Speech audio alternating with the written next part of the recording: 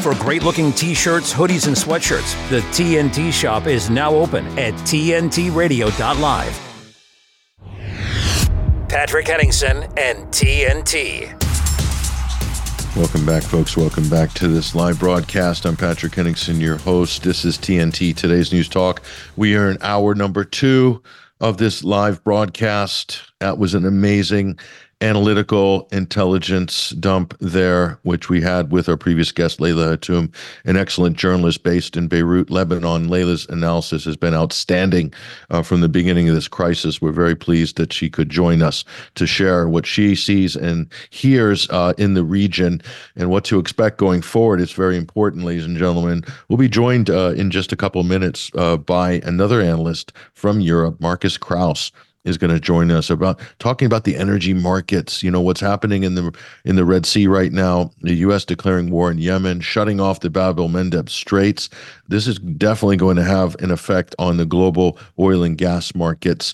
Who is likely to suffer most? It looks like Europe might, with higher prices, as if it wasn't bad enough already. We'll talk to Marcus about that. Very important, and obviously that's going to affect inflation and lots of other things.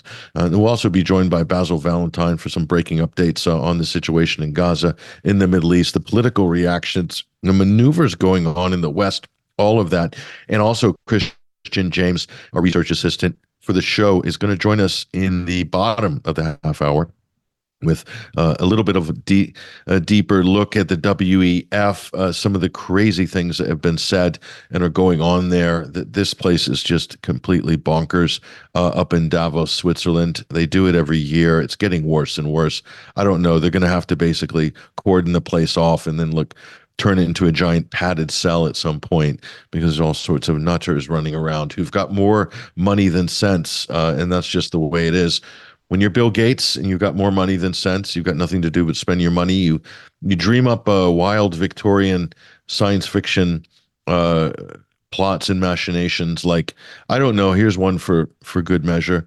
Let's make a giant blimp, like a giant Zeppelin, and let's hoist it into the lower atmosphere of the Earth, and let's just start spraying with a big hose attached all the way to the ground.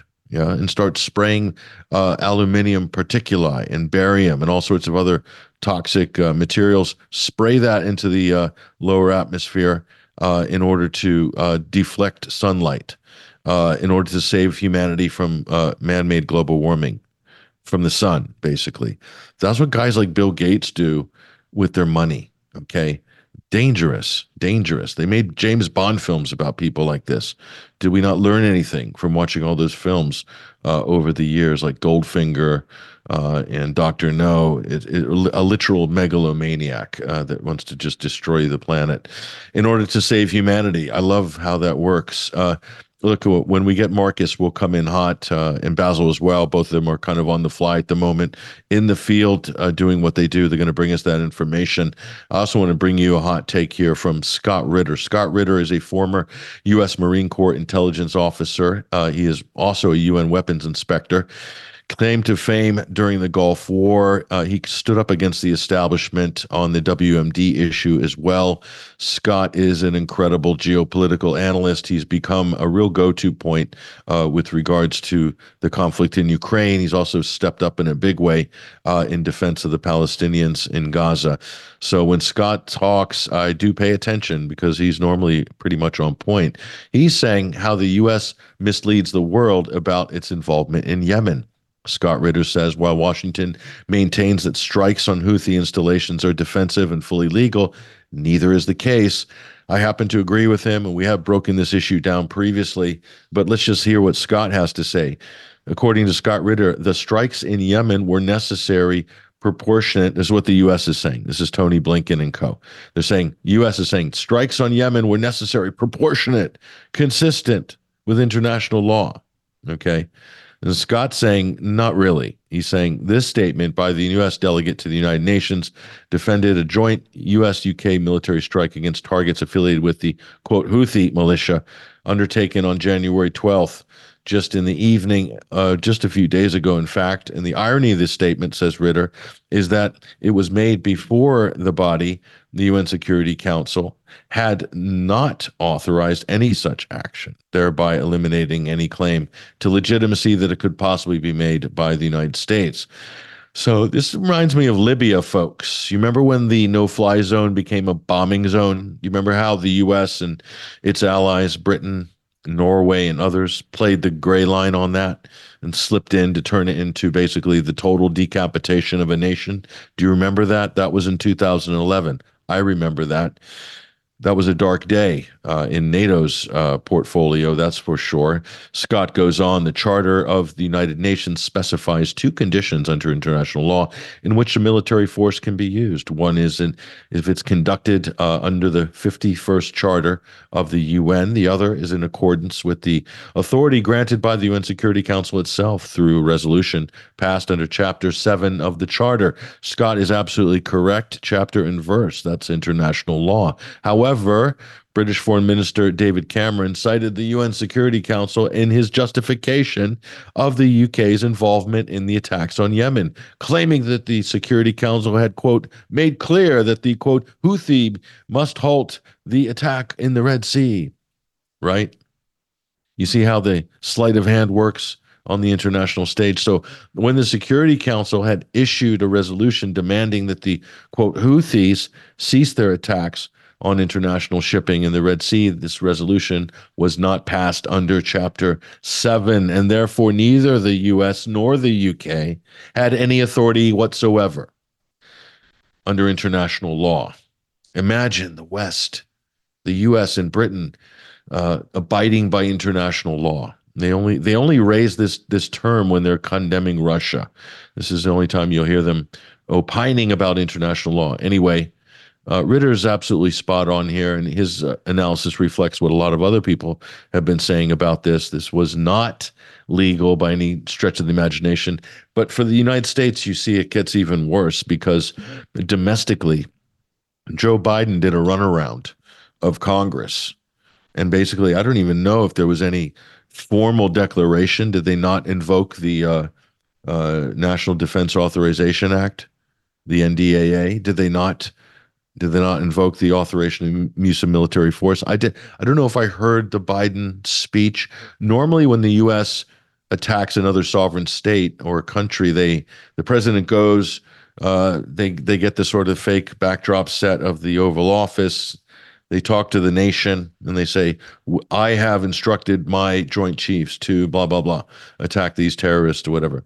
I didn't see that happening. Maybe I don't watch enough U.S. TV. If anybody has a clip of that, any formal declaration of war by the United States, or at least the president invoking the NDAA, I mean, does anybody have a clip of that? Because I missed it. I could be wrong, and I occasionally I am, especially when I'm trolling the IOF. But in this case, I have not seen that clip. I stand corrected if it exists.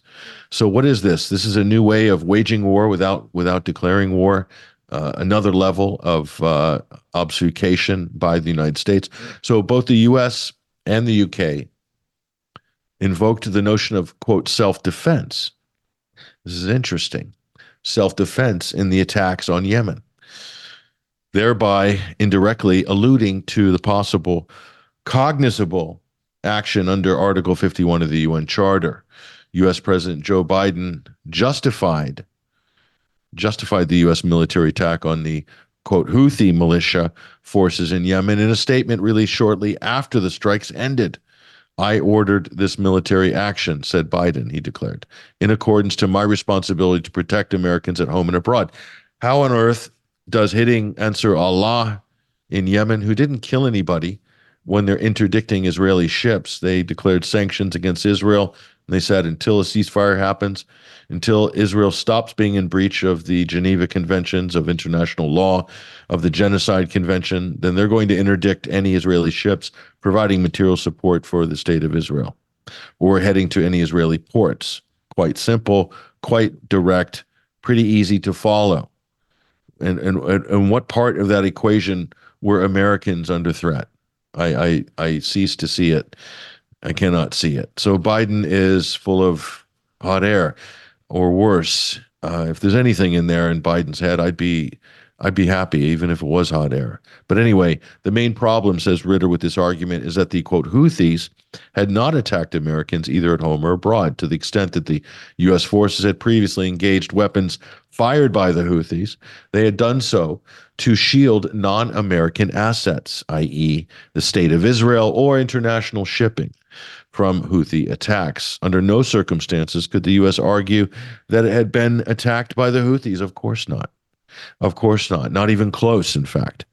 But that's just the way it is. Excellent article by Scott Ritter, and I have to give him props for his details of international law. Scott is incredibly elusive on these issues, so we really appreciate his analysis here. You can find that article actually up at rt.com. If you're in the UK, you can't read that because it's been banned by the government because it contains dangerous Russian disinformation, according to the UK government. So you have to use a VPN. There you are.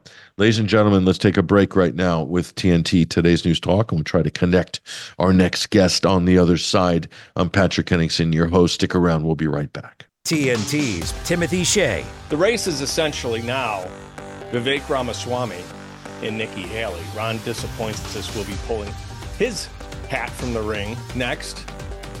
And the issue, as always, is why is the Nikki taking so much of the left's money? Well, maybe this will give you a little insight. She credits Hillary Clinton with inspiring her to enter politics, having attended a women's leadership summit at which Hillary spoke. And Nikki said, and I quote, "I then had to decide whether I was a Republican or Democrat."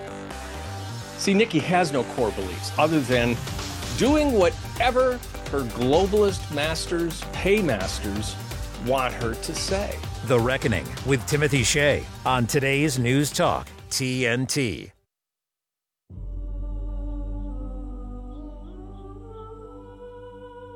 We honor you, Father, for all that you've done for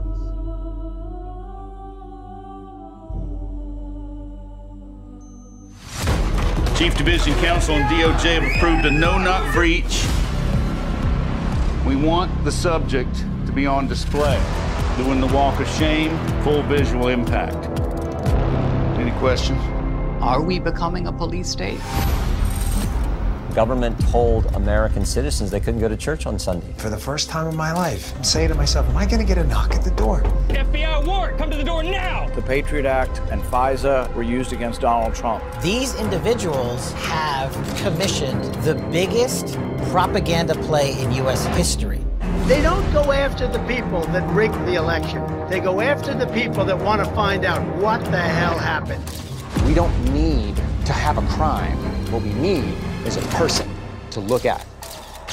And then we go find out what crime you did. FBI! Our focus is shifting. Our main priority as a bureau is going to be domestic terrorism. Really paints anybody who's right of center. If you're a pro-life, pro-family Catholic, they define you as radical. These are anti-government. We have freedom of religion and freedom of speech. Violent extremists, and they must be dealt with.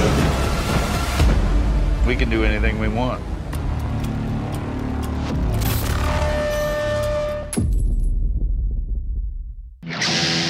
We don't rock, we talk.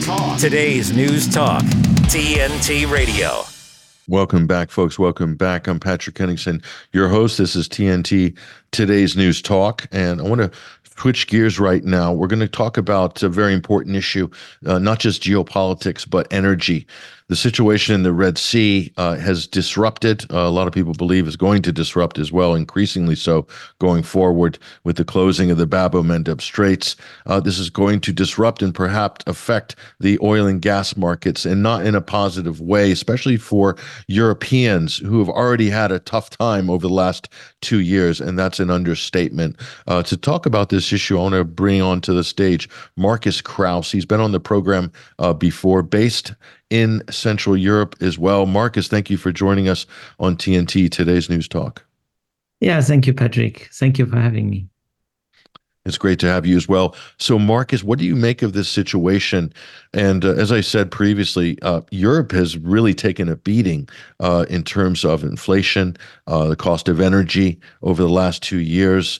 And it was really happening before that as well. But the Ukraine conflict really pushed Europe into a difficult position, especially Germany as well, your home country. What do you make of this current situation? How do you think this is going to affect what we're seeing in the Red Sea for starters?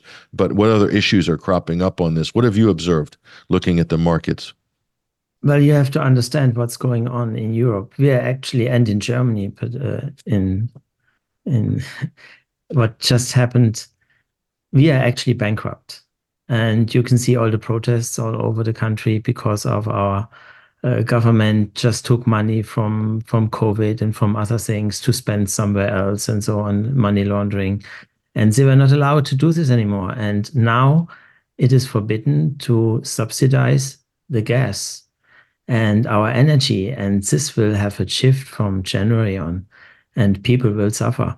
But you have to understand, our gas stocks are above 80% still, as far as when I last time looked at it. So we have actually enough gas, and the gas lasts longer than last year. But you have to understand why. The problem is, in January last year, 25% of our heavily related, gas-related industry was already down, was bankrupt. So we need less gas. And at the moment, over 300,000 companies are in bankruptcy. They have filed for bankruptcy. And that's why we need less gas. And our government is talking about, we are, I think, like in the 90s already, in less energy, like in the 90s. And they are very happy that we have a lower CO2 output already. But they try to sell this to the people, but what it actually means is we are getting a lot of unemployed people. And if we are talking about unemployed people, if 300,000 companies are bankrupt, we are getting about 24 million unemployed people pretty soon. And this is a big impact. And when you're talking about businesses bankrupt, Marcus, some of these businesses have left Germany. They've left Europe. They've set up shop in other countries like China or the United States.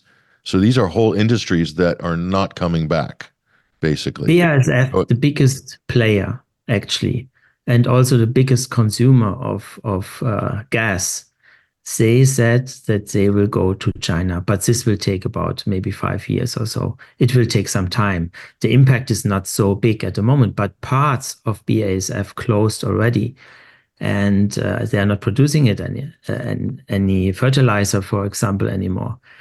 And there are, with these 24 million unemployed people, I was calculating about for 80 people per company. In France, 55,000 companies are bankrupt, and they are talking about 200 per company. So I just took 80. And if you take 200 per company, it was I think 11 million. So there is a big, big impact where our industry, the main consumer of energy, is falling away. We need less energy, but the problem is rising somewhere else. What are all these unemployed people? Who pays them? And where do they get the money from? And we will have a lot of products missing in the future. This is a big shift. And now with Qatar, with these shipments being cut off, there will be another shift. I mean, LNG was just about 7% of our energy level. So it is not too much. But we are really having big energy problems in the future. And a lot of this stems from after the Ukraine conflict, the sanctions on Russia, the closing of the Nord Stream 1 and 2 pipelines that provided fantastic, steady supply, affordable supply to Germany. I mean, if you're running a business in Germany and you know you can bank on fixed costs, good supply, consistent, you can expand your business. But when you take that away, what's a business supposed to do at that point? What are they just going to roll the dice, cross their fingers, hope that solar and wind is going to, do the job in the future? They don't have time to wait around for that. So a lot of them have just pulled up stakes and left. Marcus, where are all these unemployed people going to go in Germany? Well, I don't know. A lot of people try to move out to different countries and are making their thoughts about this situation and want to leave Germany, but it's not so easy to leave the country, to left your loved ones and everything. So they will try to stay, but I think there are hard times coming up on the Germans.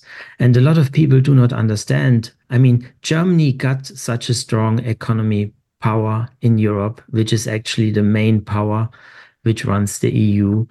And this has to do with the LNG, with the CNG, actually, because a lot of people don't know where this comes from. We owned the source in Siberia, the LNG, where the CNG comes from.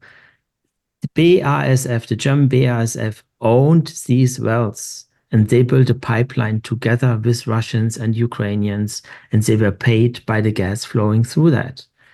And that's why we really got this big economy. And the rising of Germany just could happen with cheap energy. And we paid about a third of the world market price, and now we pay about 3 times as much from the world market price. Wow. This is the difference. You are not competitive anymore with these prices. That's why a lot of companies are closing, and they said they will close. And I was talking about bankruptcy. We have other companies like Hasbro, who is cutting 10% of their employees, and this is about 1,000 people. There are a lot of more people going down, being unemployed. Then nobody knows the right figures, because our government keeps all these numbers at the moment hidden. We don't see these numbers anymore. You have to dig in deep to find something out. They are hiding the truth. If every German would know the truth and would know what's going on, I mean, the protests are pretty big. I don't know if you've seen the protests and how big they are, or they were. Yeah, I mean, this still continuing in some places. Yeah, I'll get your comment on that before we break, Marcus. But they're in Davos right now, all the various leaders from around Europe, and all they seem to be concerned about is CO2 levels, and not economic performance, not unemployment. They're not talking about any of that. Annalena Baerbock only cares about what she's claiming are the CO2 output levels, not what people's bank accounts look like and who can afford to heat their homes during the winter. But on the farmers' protest, we're going to go to break in a minute. Just quickly, your reaction on the farmers' protest in Germany. Go ahead, Marcus. Oh, it was tremendous. I really loved it. And a lot of people, even in Germany, don't know where this comes from. Actually, our government, these subsidizations, what they want to kill now, a long time ago, they put this on gas and oil and diesel and oil and gas, because they wanted to build the roads with it.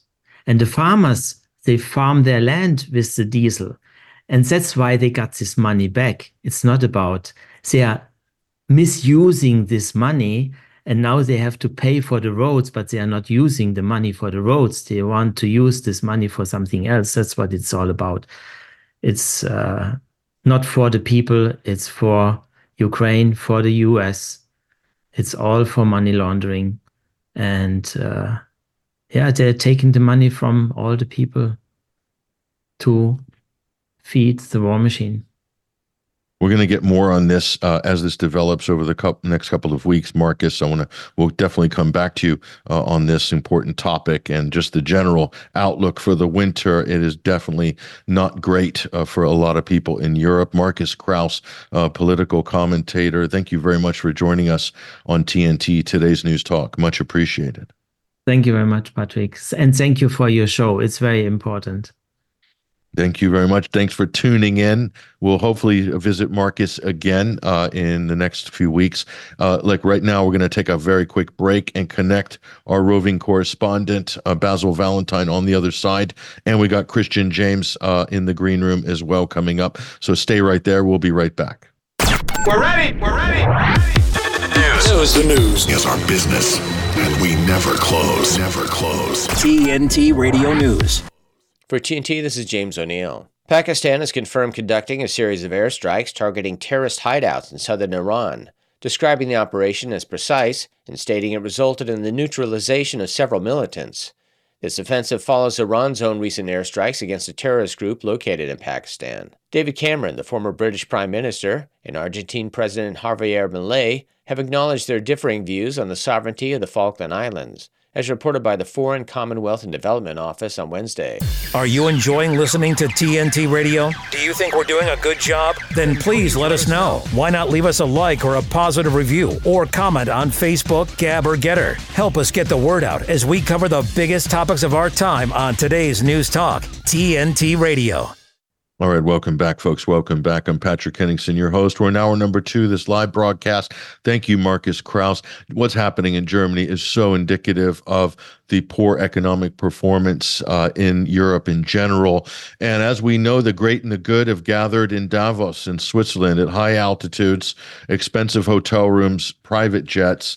We won't even talk about the late night entertainment. That's another salacious story.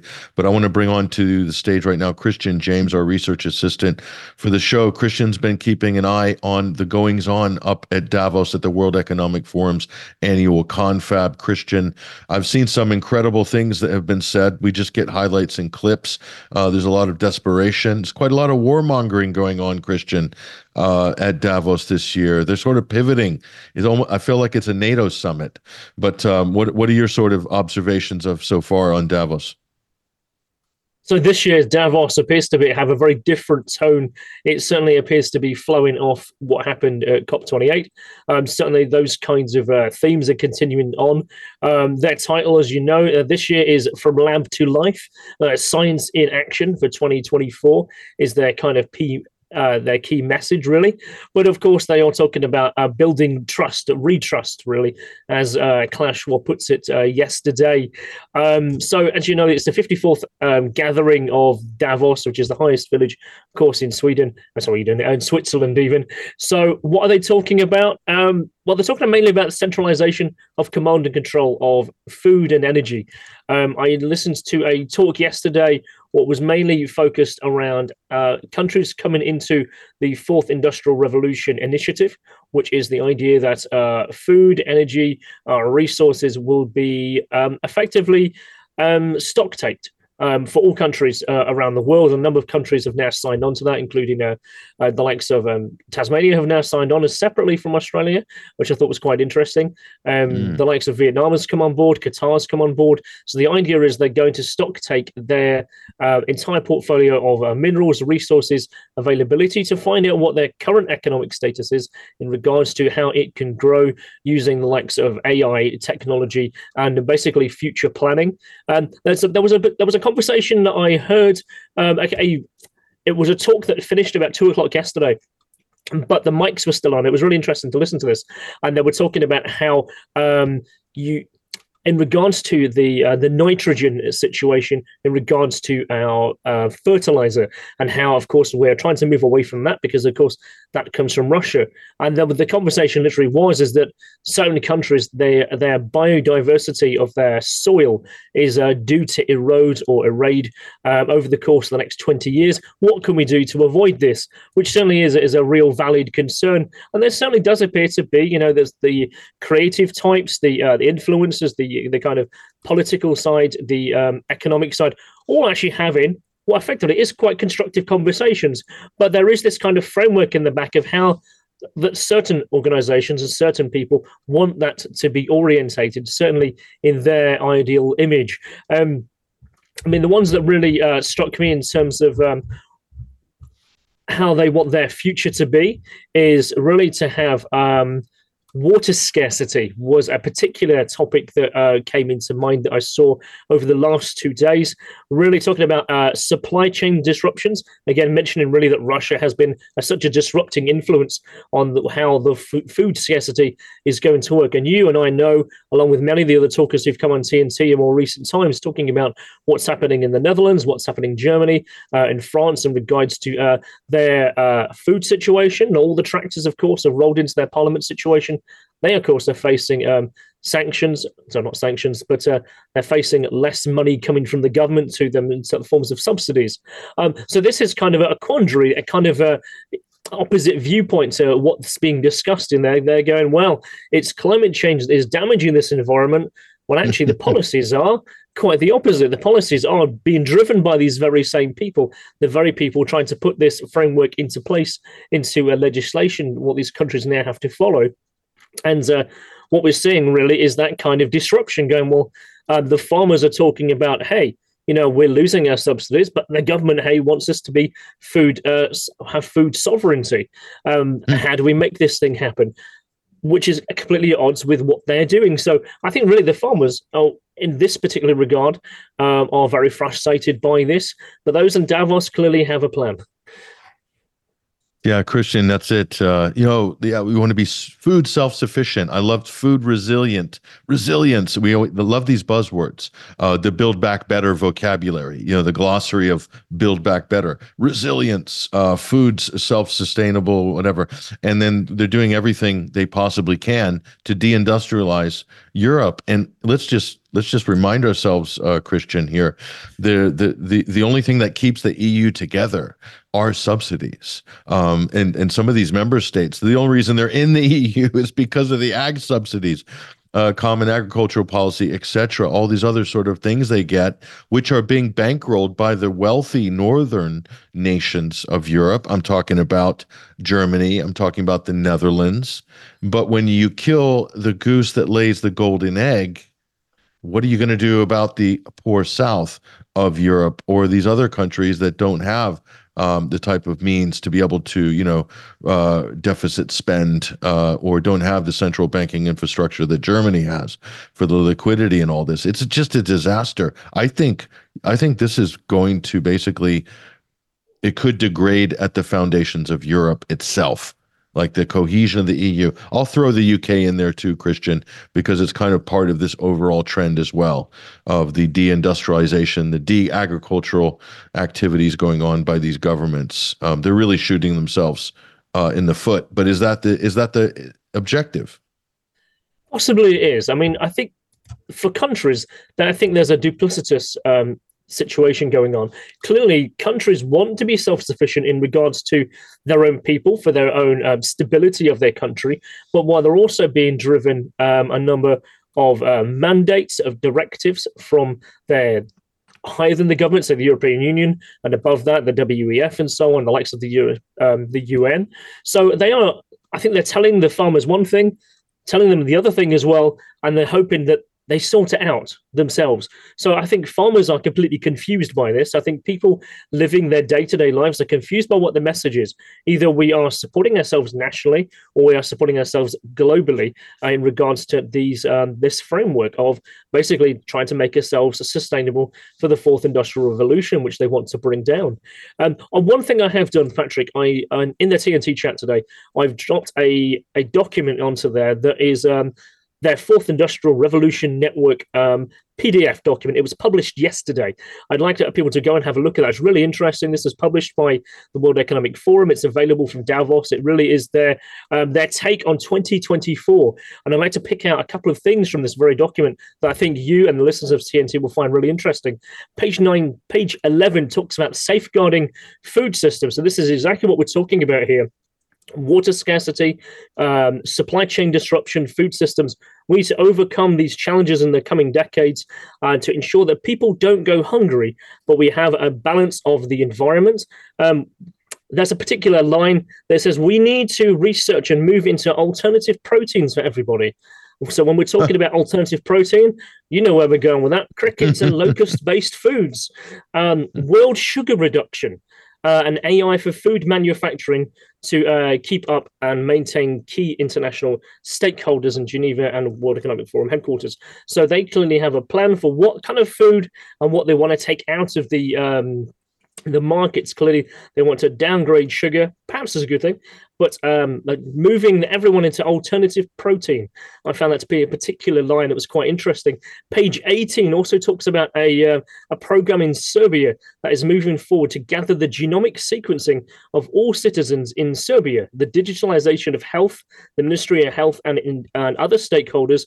Serbia is to be the kind of the test bed for this. Together, they will develop a legislation to regulate electronic health records, a register of all citizens' genomic data, and rules to ensure the protection of citizens' health and genomic data while allowing secondary use for biomedical research. Now, if that doesn't sound quite disturbing from a top-down perspective, I don't know what is. They are looking to have the genomic data of every citizen in Serbia as part of their key going forward. Why Serbia? Why Serbia? Serbia is not even like a full EU member. So, but Serbia is the only European country allied with Russia. Are there any Serbians listening? Do you feel a little bit squeamish that Klaus Schwab wants your genomic data on a database? I would. Very much so. Again, they're talking about, the idea of tracking what you eat, your travels, who you speak to, and everything else in life as a kind of the surveillance system, what we've often been talking about. But yeah, that document for the Center for the Fourth Industrial Revolution Network is definitely worth the read. Some of the documents, again, what's within that report really is different sectors around the world where their plan appears to be fulfilling its promise of delivering great abundance with very little money, and the idea of people coming together as a community to provide, there was things in there like providing better money for people who are cocoa growers, from those who are trying to grow their yields from using AI. That seems to make a lot of sense in regards to a growing population. But regarding like the Serbian situation of monitoring your biological health, and the idea is that all your data has to be recorded. What is that purpose? Why would that be the case? Why would that be the test bed? Like you said, it's on the borders of Russia. Why would that be a key target and a key data gathering exercise to do? Would that then also be replicated country beyond country? We're not sure, but these are the conversations, and this is the report that's coming out of Davos this weekend. Yeah, I think nothing to worry about there. Alternative proteins. Yeah. Yeah. Why don't they just come out and say it? It's crickets, bugs. What else? Grubs. Are they going to be growing what? Larvae? I don't know. It's all good protein, isn't it? Those aren't doing too well, by the way, in terms of like having the supermarkets tried to launch different lines of this like cricket flour and stuff. It totally bombed, but they spent tons of money doing it. There's a lot of money behind this, but I don't think they've turned a profit yet on this. No. I don't know. Do you know anyone that uses cricket flour, Kristian? I don't know. But in regards to where I have worked, they certainly had cricket flour come in last year.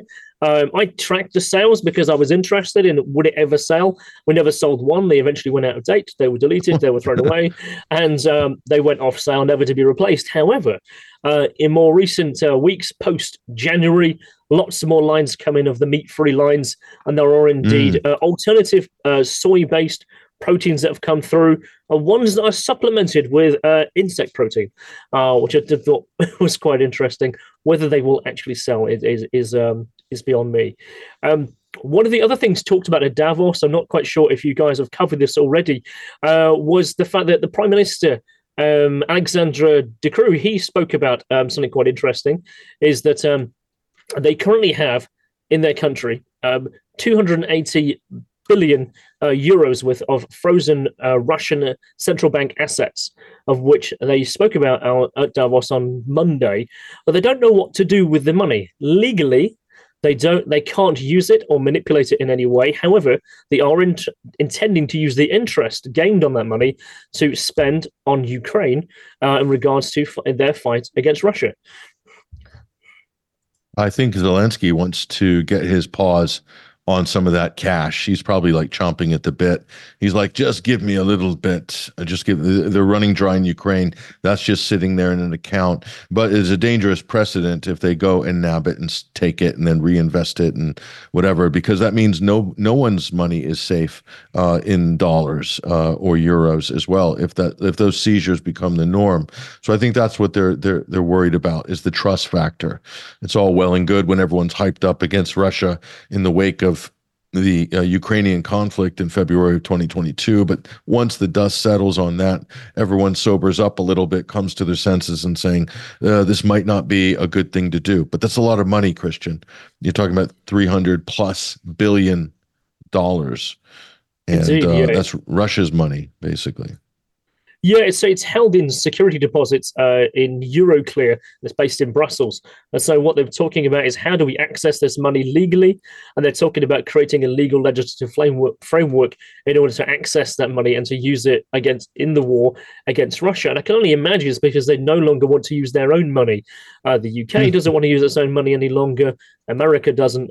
Of course, they used 90% and reinvested it back in their own country, of course.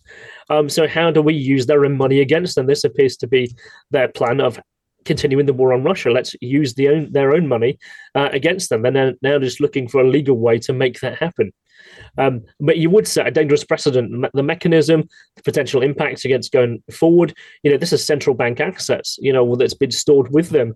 I mean, that would affect everyone else within that central bank system, to know potentially that anyone who's within that could just take their money and use it for their own ends. So that does set a really dangerous precedent. And I was listening to, he was talking to Reuters this past week, post that interview, and he says that, we don't say no to asset confiscation. We just need to work to a mechanism, he said. And for example, we need to use the collateral now gained from interest to raise funds for Ukraine. It's taxable revenue, so we can use it. So they are using the interest, but they can't use the actual asset itself. Wow. So they got themselves a big old hedge fund there called Putin's money for a rainy day, $300+ billion. Unbelievable. Wow. Is that what we've been reduced to? Is just like piracy, Kristian? I mean, in the West, they can't produce anything. They've exported, offshored all their industry. They've shot themselves in the foot with oil and gas through sanctions and blowing up the Nord Stream pipelines. What's left? Just to see what you can pilfer, basically. I mean, we're back in the Middle Ages again, Kristian. Yeah, I think that could definitely be a way you could frame it. I mean, have we run out of money to utilize in this war that we now have to use their money against them? I think the precedent for that is just incredible. If that even rolls through to any kind of fruition or action, every country will look at that and go, I'm not going to save my money with that bank. I will not invest my country's infrastructure of money in another, offshore account with another country, because potentially it's going to get taken. So if you are perhaps a second world nation, or you're a country who wants to put into a kind of hedge fund, you might not want that to happen at all. So effectively, this will also then damage the trust of the banking system. Maybe that is also part of the plan too. Maybe that could be part of the plan. That could be another entree to the CBDC, perhaps. But why keep your money in dollars and euros when you can put it in rubles or Chinese yuan? Maybe it'll be a safer, more accessible, more liquid. It might even turn you a better profit. I mean, that's what's really going to happen. You're going to start seeing a lot of direct foreign investment, Kristian, drifting eastward, if it becomes dangerous to keep in Western pockets. So we'll see that with South America as well, and Asia. So those are all macroeconomic trends. Davos, I think it's literally a case of damage control, Kristian. Their agenda is absolutely hitting the wall right now, but it's not going to stop them. They've got plenty of cash to keep the show going for a while. But we're going to break in a moment. But I want to thank you, Kristian, for joining us on TNT Today's News Talk this week. Much appreciated. Thank you very much, Patrick. A pleasure as always. There he goes, ladies and gentlemen. That's Kristian James, our research assistant for the show. A lot to think about there. Let's take a quick break, however, and connect Basil Valentine, our intrepid correspondent, with Middle East updates before we wrap up this second hour of this live broadcast on Thursday. I'm Patrick Henningsen. Stay right there. JDRF's vision is to create a world without type 1 diabetes. type 1 diabetes community is at the heart of everything JDRF does. We were founded by the type 1 diabetes community. In the main, we are governed by the type 1 diabetes community, we're energised by the type 1 community, and we're accountable to the type 1 diabetes community. It's on their behalf that we exist, and it's on their behalf that we must succeed. JDRF exists to rid the world of type 1 diabetes. It's easy to say, but it's hard to do. So for us, that means rallying all the resources and all the people and all the organisations required to make that a reality as quickly as possible. The world's best researchers, exciting innovative companies, and the passion of the type 1 diabetes community, then delivered through the health system so lives get better every day, day after day, until the day we find a cure. To everybody in the type 1 diabetes community, no matter your age or stage with the disease, whether you were diagnosed recently or a long time ago, we need you to know that we are here working on your behalf to deliver a world without type 1 diabetes as quickly as we can. Thank you to everybody who's supported JDRF in so many ways. You are making our vision of a world without type 1 diabetes possible.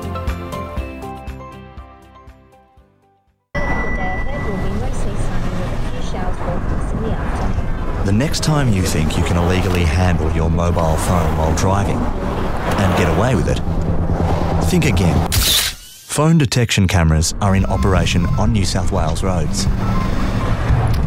Hello. So if you're driving and illegally handle your mobile phone,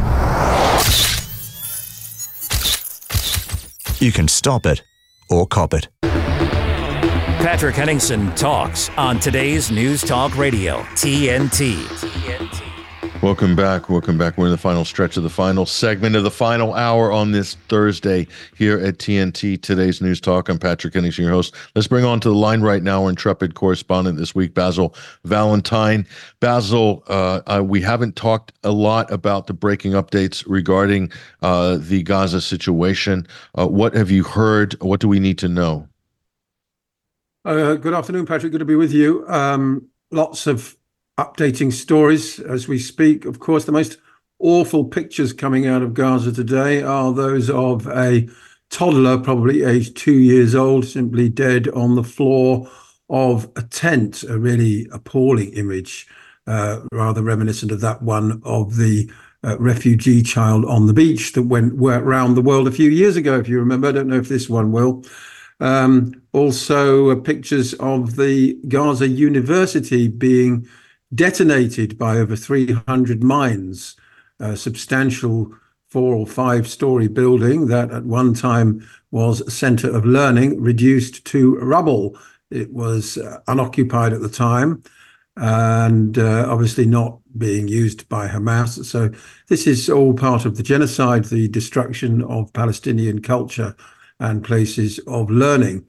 Here in the UK, a rather disturbing development. A grandmother was arrested yesterday in Cornwall for having the temerity to put a picture on the door of her local MP, a picture which I think actually was taken in the West Bank or Bethlehem of a child being arrested. So not a gory picture at all, just a small child being arrested by the IDF, an everyday occurrence, of course. And she's been arrested for criminal damage, believe it or not. Really terrible scenes of this elderly, frail woman having to deal with 4 or 5 hired goons masquerading as policemen. They do actually have official badges. They're not IPO mob. And all because she just simply put a picture on the MP's door. So, you know, indicative of the way the police state is being mobilized against opposition to the genocide. Absolutely bizarre. And this woman said she'd written to her MP, emailed her a number of times, so had a number of other people she knew in the constituency wanting to know why this MP was not calling for an immediate ceasefire. Didn't get a reply, of course. No reply. MP's far too important and busy to actually reply to their constituents. So she went to the constituency office and put a poster on the door saying, why aren't you calling for a ceasefire, with a picture? And that gets you arrested in Britain. Just to bring you up to date with sort of the latest from inside Israel itself. Itamar Ben-Gvir went on Israeli television last night, Channel 12, and called once again for the ethnic cleansing of Palestine. He said Israel needs to occupy Gaza and stay there, and that it should develop a plan of encouragement to make Palestinians leave. And he is, of course, a member of the so-called war cabinet. Also today, the European Parliament has voted to call for a permanent ceasefire in Gaza on the condition that all the Israeli hostages held in the territory are released and Hamas is dismantled. So good luck with that one. And why they don't reference the 8,000 hostages in the Israeli gulag, I have absolutely no idea. The resolution is non-binding. And quite frankly, like a lot of what the European Parliament does, absolutely 100% irrelevant. However, talks are progressing to secure a ceasefire, according to Arab officials, which would include a so-called month-long humanitarian pause. A rather ghoulish idea, if you ask me, that for some reason the bombing will stop for a whole month. It remains to be seen whether sufficient aid will enter Gaza to stop the starvation and the imminent outbreak of epidemics. I've also learned today that some 10,000 people have hepatitis A. And then at the end of this month, the bombing continues or something, does it? I mean, absolutely ludicrous. The senior Arab official told NBC News that the negotiations are part of a bigger deal that could also result in the normalization of ties between Israel and Saudi Arabia.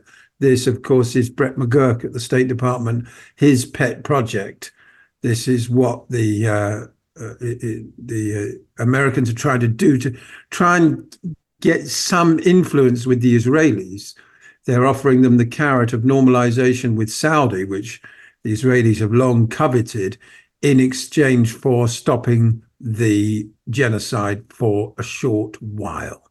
Arab states are apparently in advanced discussions on initiatives to secure a ceasefire and a release of hostages as part of a broader plan that could offer Israel normalization with other Arab and Muslim states and irreversible steps to the creation of a Palestinian state, in which case it's a dead duck because the Israelis aren't going to agree to that without huge sanctions. Yeah, and then, dragging on the promise of a state and then moving it into the defunct two-state solution negotiation trap. They'd love to do all that again, wouldn't they? Restart that whole farrago, Basil? Well, that's right. Blinken's been talking about a pathway to a Palestinian state. Well, there was a pathway to a Palestinian state in 1946. There was a pathway, particularly apparently after the Oslo Accords, but it never got there. So it's just a more kicking into the long grass, Meanwhile, Gideon Levy, writing in Haaretz, talks about how he thinks the Israelis are trying to provoke another intifada by making life in the West Bank impossible. Half a dozen Palestinians were murdered in the West Bank only last night and today. And it takes 3.5 hours to cover a distance of 10 kilometers. The whole of the Palestinian territory in the West Bank is now completely Bantustized, reduced to pockets with innumerable checkpoints, roadblocks, and every other form of obstruction imaginable to make, traveling between various Palestinian places in the West Bank all but impossible. You could get from London to Moscow quicker than you can from one part of the West Bank to another. That's the day-to-day situation there. Obviously, we had Issa Amro on the program on Monday that explained what was going on, how this is absolutely a horrible day-to-day situation, people living in the occupied territories, especially in the West Bank, and especially in the wake of what's happened in Gaza, the genocide that's still going, in fact, some of the deadliest days in the last week, Basil, in terms of dead Palestinians injured in Gaza. So the devastation has not let up, despite the fact that the media seem to be getting fatigue on this issue. Basil, Valentine. media coverage is getting worse and worse. Just finally, the number of Palestinians living in Rafah in the south has quadrupled, according to the United Nations. There are now over a quarter of them, 1.2 million people living in an area previously occupied by 200,000, and the vast majority of them are starving. Incredible situation. Basil, Valentine, thank you for joining us this week on TNT. Thank you, Patrick. Appreciate your commentary, your analysis. Also, big thank you to Kristian James, our research assistant, Marcus Kraus, and also Layla Hatoum. We've had a busy Thursday. We hope that you've got the information that you need to know what's going on in the world. I'm Patrick Henningsen, your host. Thank you for tuning in. Take care, you guys.